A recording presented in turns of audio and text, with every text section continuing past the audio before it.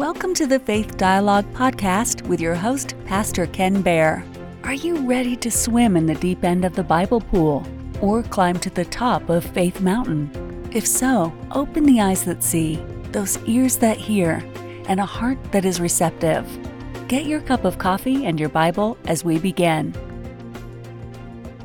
So today we are in the Gospel of Matthew. Welcome to our 11 o'clock service. We're glad you're here. Isn't it fun being in the Gospel of Matthew? I love Matthew. I love all the Gospels, but in particular I like Matthew. It's the first Gospel. I love going through it. There are some stories in Matthew that don't appear in the other Gospels. Like the story we have today, in fact the text for my message is the wise men from the east. And then we're going to be in Matthew chapter 2, just a couple verses. Verse 1 and 2, but as you know, that doesn't mean that you're going to get out of here early. We have lots of scripture to go over. But we'll be talking about the wise men from the east. And I love the Gospel of Matthew because there's a few stories in Matthew, and this is one of them that don't appear in the other Gospels. And just think how less we would be. I mean, what would our Christmas be like if we didn't have the wise men to kick around, right? I mean, they're kind of fun. I mean, who has put a nativity scene, a creche on their piano or by their fireplace, and it has the wise men and the angels and the shepherds and all those types of things. Now, we know, if you've been in church long enough, and if you're here next week, we'll talk about when they actually came, and we know that they probably didn't come right when Jesus was born. It was probably a little bit later. We'll get to that. But it's still fun, isn't it? I mean, it's fun to do those things, to see the plays, to see the excitement that our children get. And we would be deprived of that if we don't understand the gospel accounts. Now, a lot of the stories that we have in the Bible are not in the Bible, those are the true stories, but a lot of the stories we have at Christmas are fantasy, right? I mean, we know Santa Claus, right? We know all of his 12 reindeer by name, right? But that's fantasy. Oh, by the way, we got in so much trouble, my wife and I, back when our kids were little, because we had a Christian bookstore. And my wife usually did the shopping, which was a smart thing to do, when we went to ththese conventions and bought books and different. She let me buy the Bibles. That's what she let me buy. But I was walking by a booth, and there was a book there that caught my attention. It said, the title of the book was, "Mommy, Is Santa Claus Real?" And I figured, oh, what a cool book. So I looked at the book, and of course what the book did is it basically told the story of Jesus and understood that there was probably a guy named St. Nicholas that gave gifts to children. But we've kind of embellished that, made the story up to be Santa Claus, that he's not real. So I bought the book. And we had it at the bookstore. Well, we got in so much trouble from other parents. I mean, they bought the book, and their kid sees the book, and kid sees and finds out that Santa Claus isn't real. Our children always knew the story of Jesus, and they always knew that the other stories, including the Easter Bunny and the Tooth Fairy. Did you know the Tooth Fairy is giving out $5 now? Oh, yeah. If not more. Isn't that amazing? I mean, how many teeth do you have? I mean, $5. But my children always knew the difference between fantasy and reality. And that didn't stop them. They were still, they're functional adults these days. They did well. My children knew the story of Santa Claus. They knew that it was fantasy, but at the same time, that didn't stop them from climbing up on Santa Claus's knee, on coming down the stairs on Christmas Eve and seeing what Santa Claus brought for them. They would just say, "Thank you, Mom." They knew, but they still had a lot of fun. But we're going to be talking about this. We're going to be talking a little bit about tradition versus the text. And like I said, most of you understand the pageantry around Christmas. We love it. We love Christmas. It's one of our favorite holidays. When our kids were little, we were in a relatively small church. But it didn't stop them on pageantry. It just everybody got involved. So our two children are only 13 months apart. And at any given time, they played various roles in these Christmas plays. My daughter was Mary at one time. My son was Joseph. Fortunately, not at the same time. That would have been very embarrassing. But they played angels and they played shepherds, I think my son was even a sheep at one time. So there was this one year, he was about 11 years old, and he was playing a shepherd. And the church, even though it was small, decided to do it big. So they had a local farmer that had some goats and some little lambs. So they brought them in. The church brought them in the back, and they brought them in, and everybody goes, "Oh, isn't that cute? Little lambs and little lambs and little goats." Well, one of these lambs, and the church was small, Our auditorium was no bigger than this room. And this lamb started baaing. Bah, okay? Well, it wasn't just a bah, it was bah. It was very, very loud. And it would kind of startle people, and it was disrupting the play. Well, my son was a shepherd, and he stayed in character. He went over and picked up that little lamb and cradled it, and it kind of calmed down. And the people loved that. That was so much fun to see that. So like I said, we don't want to diminish the enjoyment of our pageantry, but at the same time, we want to know what the Scripture has to say.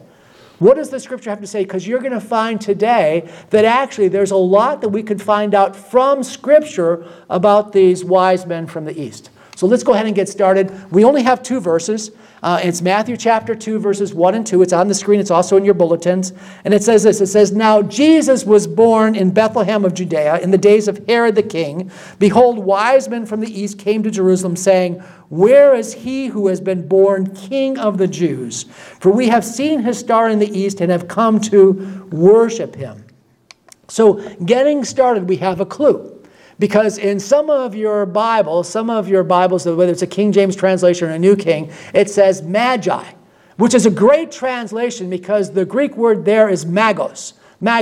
And it refers to this group of Near Eastern religious leaders. These were like priests, astrologers, magi. They were soothsayers. They were dream tellers. And that's who the Bible says came, these magi. Well, most ancient civilizations had 2 ruling classes. I don't know whether you knew this or not, but anthropologists tell us that every society going back in time, even to the American Indians, had 2 ruling classes. They had basically their kings and their priests. Their kings and their priests. Well, these magi were not kings. Even though we like the songs, We Three Kings, that's a cool song. But they weren't kings, but they were better than kings because they were kingmakers. And see, often it was the priests that were the kingmakers because the kings had the soldiers, right? They gave the orders. But it was the priest that had the ear of the local god.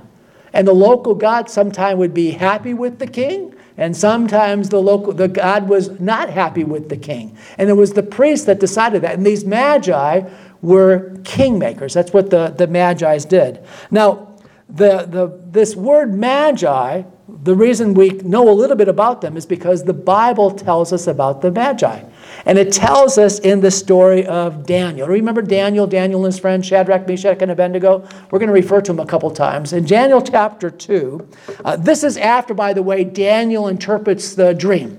In Daniel chapter 1, Daniel and his friends are invited. They're taken to Babylon, right? They go to Babylon with 10,000 other Jews. Daniel doesn't want to spoil himself and eat of the king's delicacies.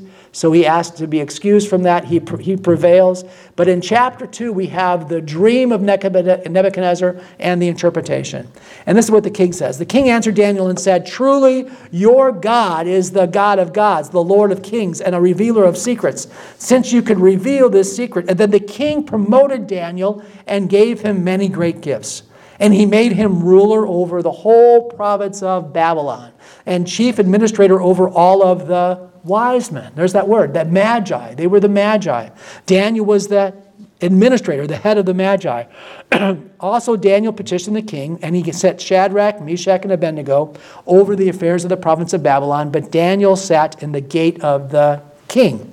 So again, if you remember this story, Daniel is this amazing Jewish boy, right? In fact, it's interesting when you think about it. These Jews were deported to Babylon. There was only 10,000 of them, but they do well for themselves. Because Daniel not only sits at the gate of the king, meaning he's number 2 to the king, but Shadrach, Meshach, and Abednego are also promoted as well. So these Jewish boys did very, very well in Babylon. So again, in chapter 5, there's another story, and Daniel receives the same promotion again. This is what it says. This is the wife of Belshazzar, who is the son of Nebuchadnezzar. And this is what he said. This is what she says. She says, "There is a man in your kingdom in whom the Spirit of the Holy God, and in the days of your father, light and understanding and wisdom, like the wisdom of the gods, were found in him. And King Nebuchadnezzar, your father the king, made him chief of the magicians. And again, there's that word, the Magi, the astrologers, the Chaldeans, and the soothsayers. So it's reasonable to assume, and just an assumption, that these wise men that came from the east, and if they were called Magi, probably came from that area that we know as Babylon, ancient Persia, what's now Baghdad, that area there, the area between the Tigris and the Euphrates River. Now the question is, did Babylon exist in the time of Jesus? Well, it existed, but times had changed. Times had changed. If you remember, after Babylon came Greece. And Greece and Alexander the Great and his generals conquered much of, in fact, all of the land that Babylon had conquered. And then after that came the Romans. And of course, the Romans had the Roman Empire. But there was a thing about the Roman Empire we don't understand. It didn't rule the whole world. It ruled much of what the Greeks had ruled and a little bit more, but not all of what the Greeks had ruled. They never conquered the land of Persia. They never conquered this land called Parthia. And I have a map here. The Parthian Empire existed at the time of Jesus. This is where the Magi most likely came from. It was a land, now there's another empire there, the Kushite Empire. I'm only going to mention them because it was on the slide. That covers present-day Afghanistan, Pakistan, and northern India. But the Parthian Empire was a formidable empire. And Rome never tried, well, they kind of tried, but they knew they couldn't take it, so they kind of left it alone. They weren't allies with Rome, nor were they enemies. They were just neighboring empires. They're going to see that this will be important next week. Here's another slide that shows a little bit more detail. You don't have to look at all the slides. I have this up intentionally because if you take a look at Jerusalem, directly to the east is what's called Babylonia. The old area of Babylon, the old empire of the Babylonian Empire. This is most likely directly east from Jerusalem. You can draw a straight line, and if the wise men came from the east, that goes right into like modern-day Baghdad, where Babylon would have been.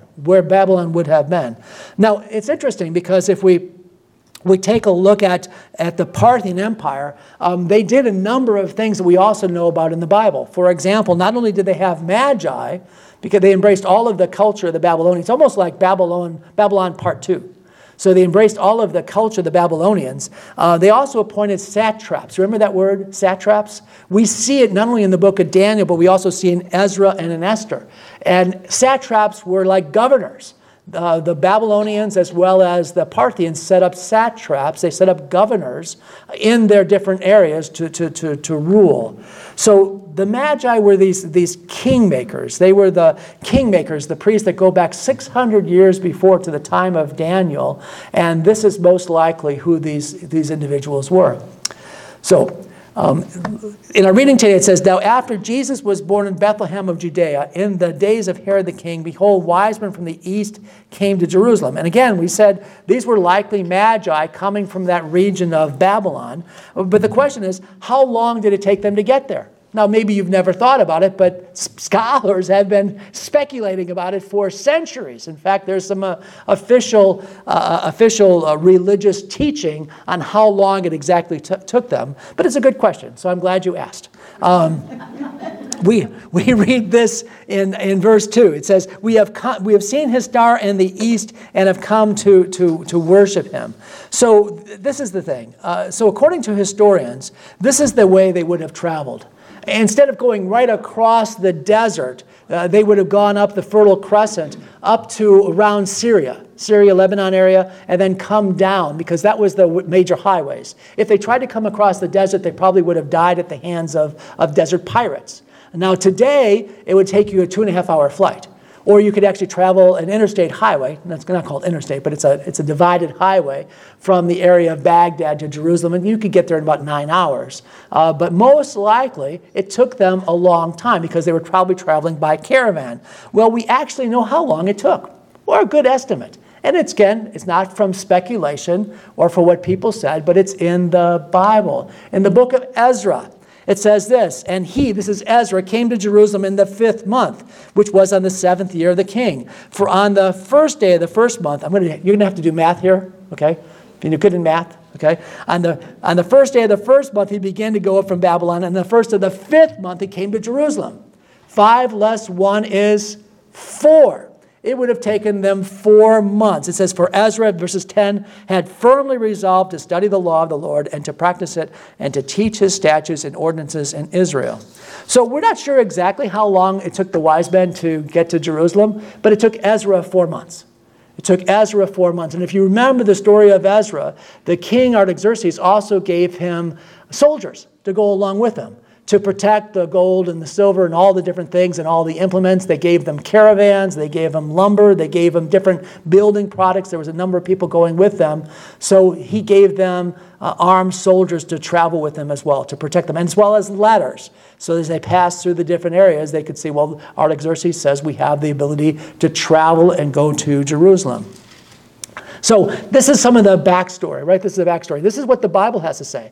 Well, that doesn't stop tradition, right? Like I said, you've got Santa Claus. You've got Santa Claus. You have the names of his 12 elves, right? Well, it only makes sense that over time we would have the names of these 3 wise men, right? Or 3 kings. And we know them. They are Belshazzar, Melchior, and Gaspar. Melchior, and Gaspar, sometimes called Casper, but not a ghost.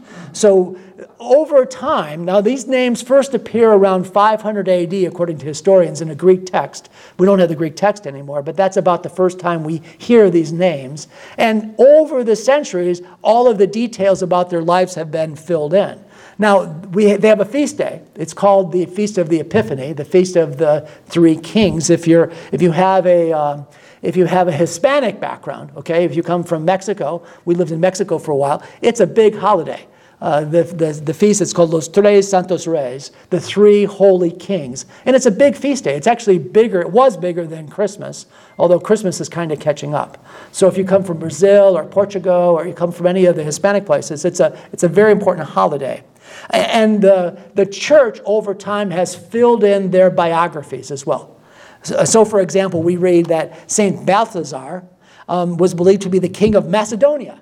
And he, of course, he was one of the 3 wise men. He died in January 6, 55 AD at the age of 112. Lived a long time. Melchior was said to be the king of Persia. He died in January of 55 AD, same time, at the age of 116. Now Gaspar was the king of India and was a scholar. And it says that the official time for them to travel to Jerusalem was 9 months and 12 days. Again, I don't know where they came up with the number, but they fill in the blanks. But remember, we're going to talk about tradition sometimes, and I'm not slamming tradition. Tradition is fine as long as it doesn't obscure the truth. Because we want to know what the truth is. We want to know what the truth is because there's so much we can actually learn from what the Bible has to say. It's there to encourage us. In fact, that's what Scripture is. The Bible says that Scripture is inspired by God. It's profitable for doctrine, for reproof, for correction, for instructions. That's 2 Timothy 3:16. This is why we use the Bible as our text. This is why we refer to Scripture. Speaking of Scripture, let's go back to the Scripture. We missed a very important part. Going back to our Scripture, it says, Now when after Jesus was born in Bethlehem of Judea, in the days of Herod the king, behold, wise men from the east came to Jerusalem. This is the point I want to have, saying, Where is he who has been born King of the Jews? King of the Jews. So I want to focus for a minute on this idea of a king being born. Where did they get that? Where did they get this idea that there would be a king born of the Jews? Where would they get that? Well, there's a number of prophecies. There's 100 prophecies that point to the first coming of Jesus Christ. And about 30% of them identify him as a ruler. They call him a prince. They call him a king, the son of David, the idea that he's royalty. There's an interesting scripture verse from Balaam, who was a pagan prophet. He's the one that was arguing with his donkey. I mean, how stupid do you have to be to argue with a donkey, right? So he's arguing with the donkey, but he gives a prophecy that's obviously coming from the Lord. It says this, it says, a star shall come out of Jacob, a scepter shall rise out of Israel. Well, it just so happens that Balaam was a Persian pagan. He was from Persia, same area that we're talking about where the Magi come from. So it's likely that they may have known this scripture verse as well. However, I think we go back to Daniel. Daniel was the head of all of the Magi. we have some of the amazing prophecies that we have in the book of Daniel point to the coming of Jesus Christ. And I think they probably would have used one of Daniel's prophecy to guide their astrology, to guide their stargazing. So, for example, this is what Daniel says. This is the prophecy of the 77s. I'm not going to get into the depth of the prophecy. I use my wife as a gauge because I'll talk to my wife about my scripture and when I'm going to be teaching. And when her eyes start rolling back in her head and she starts nodding off, I realize I'm probably getting too deep, okay? So she's my litmus test for what I teach on Sundays. But this is what the Bible says. This is Daniel chapter 9.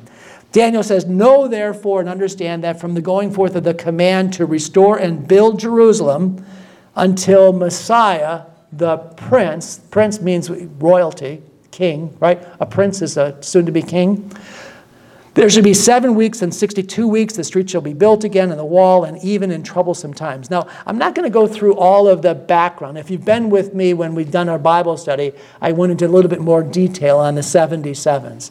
I'm just going to make it real easy for you. The sevens refers to years. So the idea of seven sevens, or 7 times 7 years, which is 49, or 62 weeks, or 62 times 7, which is 434. But basically what it says is there's going to be a command at some time given to go and rebuild Jerusalem. And from the time that command to Messiah is going to be a total of 483 years. So if these Magi knew of that prophecy, they didn't know which command, because there were a number of different commands to go and rebuild Jerusalem, but one of them would have taken them 483 years to Messiah the Prince. Now, we have the benefit of hindsight, right? We know about when Jesus was born, and we know about when he turned 30 years of age, which is when he became, when he started doing his ministry, and we know that that was 26 AD. Around 26 AD. Well, sure enough, 483 years from the time from the decree of Artaxerxes II to go and rebuild, exactly 483 years was 26 AD. If you back up to about the time of his birth, it would have been around the time Jesus was born. So we have the benefit of prophecy. We have the benefit of prophecy plus hindsight. They didn't.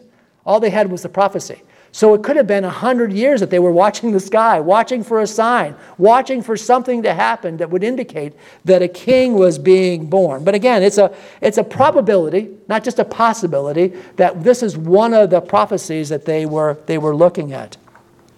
Now, the Bible says out of Isaiah, "I will also make you a light to the Gentiles, that they may bring my salvation to the ends of the earth." And I think that we don't understand that we are the recipients of the blessings of the Gentiles.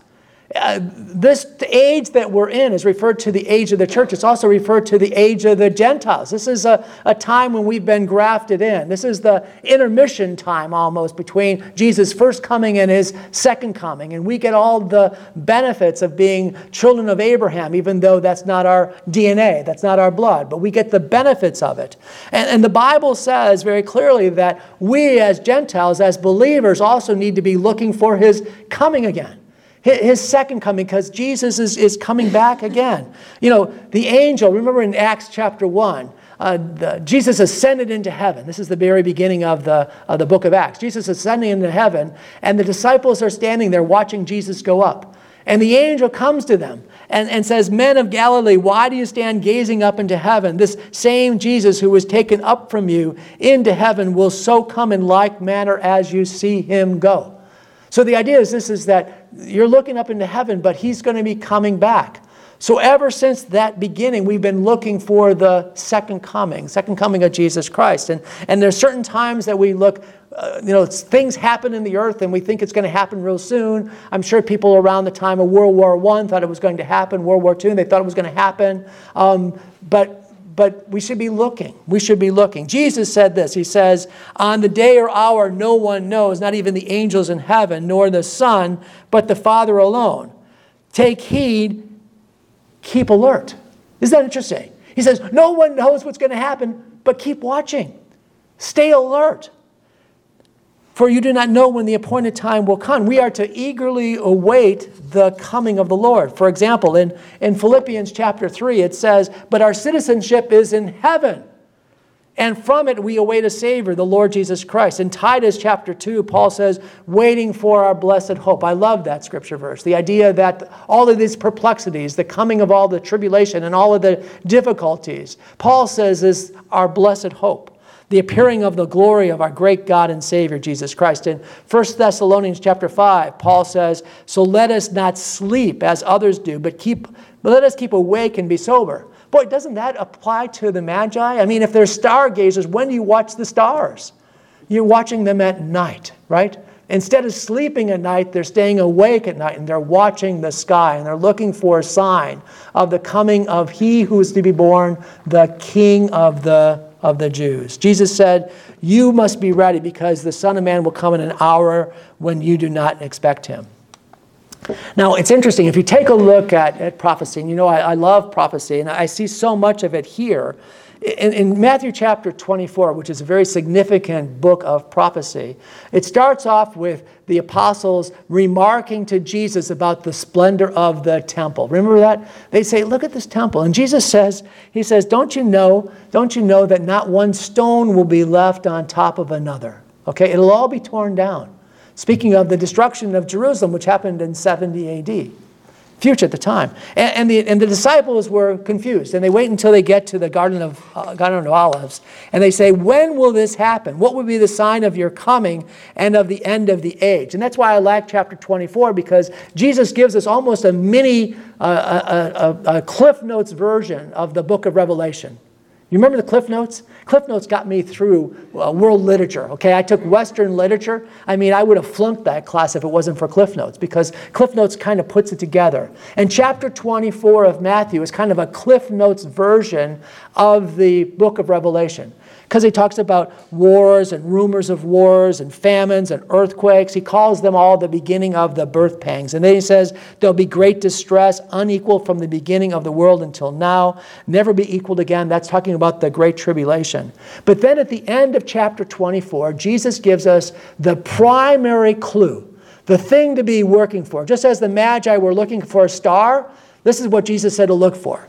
He says, now this. He says, learn this from the parable of the fig tree. When its branch has already become tender and puts forth leaves, you know that summer is near. So you also, when you see all of these things, know that it is near at the door. Assuredly, I say to you, this generation will by no means pass away till all these things take place. Heaven and earth will pass away, but my words will by no means pass away. You know, scholars understand that this symbolism that Jesus is talking about, this fig tree, is Israel. We know that. For example, there's a prophecy that Jeremiah gives. In fact, it's not so much a prophecy, it's an observation. And Jeremiah sees a fig tree that has good figs on it and bad figs. And he asks the Lord, what's with these good figs and bad figs? And the Lord says, my eyes will watch over the people, over them for their own good. And I will bring them back to this land. I will build them up and not tear them down. I will plant them and not uproot them. I will give them a heart to know me, that I'm the Lord. They will be my people, and I will be their God. So scholars look at this saying, this is just one of those prophecies. There's many that talk about the Jews will be back in the land. But Jesus in Matthew 24 says, when you see this happen, understand that this is the generation that will see all of these things come about. You know, it was over 2,000 years ago. But in May of 1948, this generation, our generation, saw the institution of the land of Israel in a day. All of a sudden, Israel went from not being around for 2,000 years to being the nation of Israel and exists today. Isaiah 66 says this, who has heard such things? Who has ever seen these things? Can a country, he asked the question, can a country be born in a day, or a nation be brought forth in a moment? No sooner is Zion in labor than she gives birth to her children. You see, the Magi were astrologers. In their religion, they believed that the stars spoke of the future. We know that the Bible speaks of the future. The prophecies that are given in the Bible, that's our religion. We look not to the stars for fulfillment, but we look to the Bible for fulfillment. We look for the clues. Jesus says we might not know the day or the hour, but he says watch for the signs. and be watchful for the signs. You know, the greatest sign of the return of Jesus Christ is upon us, and that's the nation of Israel. Israel is back in the land. They may still be far from God. For those of you that have been to Israel, the people are still not where they need to be, but they're still His people. Soon, the Bible says there'll be these perplexities, nation against nation and wars and rumors of wars. But just before all of these perplexities, which we call the Great Tribulation, we believe that Jesus returns for His bride. Jesus says, I go away to prepare a place, but I will return for you. This is why Paul calls it the blessed hope. It's the return of the Lord. It's the catching away of the saints. Jesus says, behold, I am coming quickly. And the Bible says that our response is, Maranatha, come quickly, Lord Jesus. Amen? Amen. Let's pray. Father God, we want to thank you. You've been listening to Faith Dialogue with Pastor Ken Baer, recorded live at Celebrate Seniors, a ministry of Faith Dialogue. You can listen to or watch all of the recordings at Faith Dialogue by going to www.faithdialogue.org.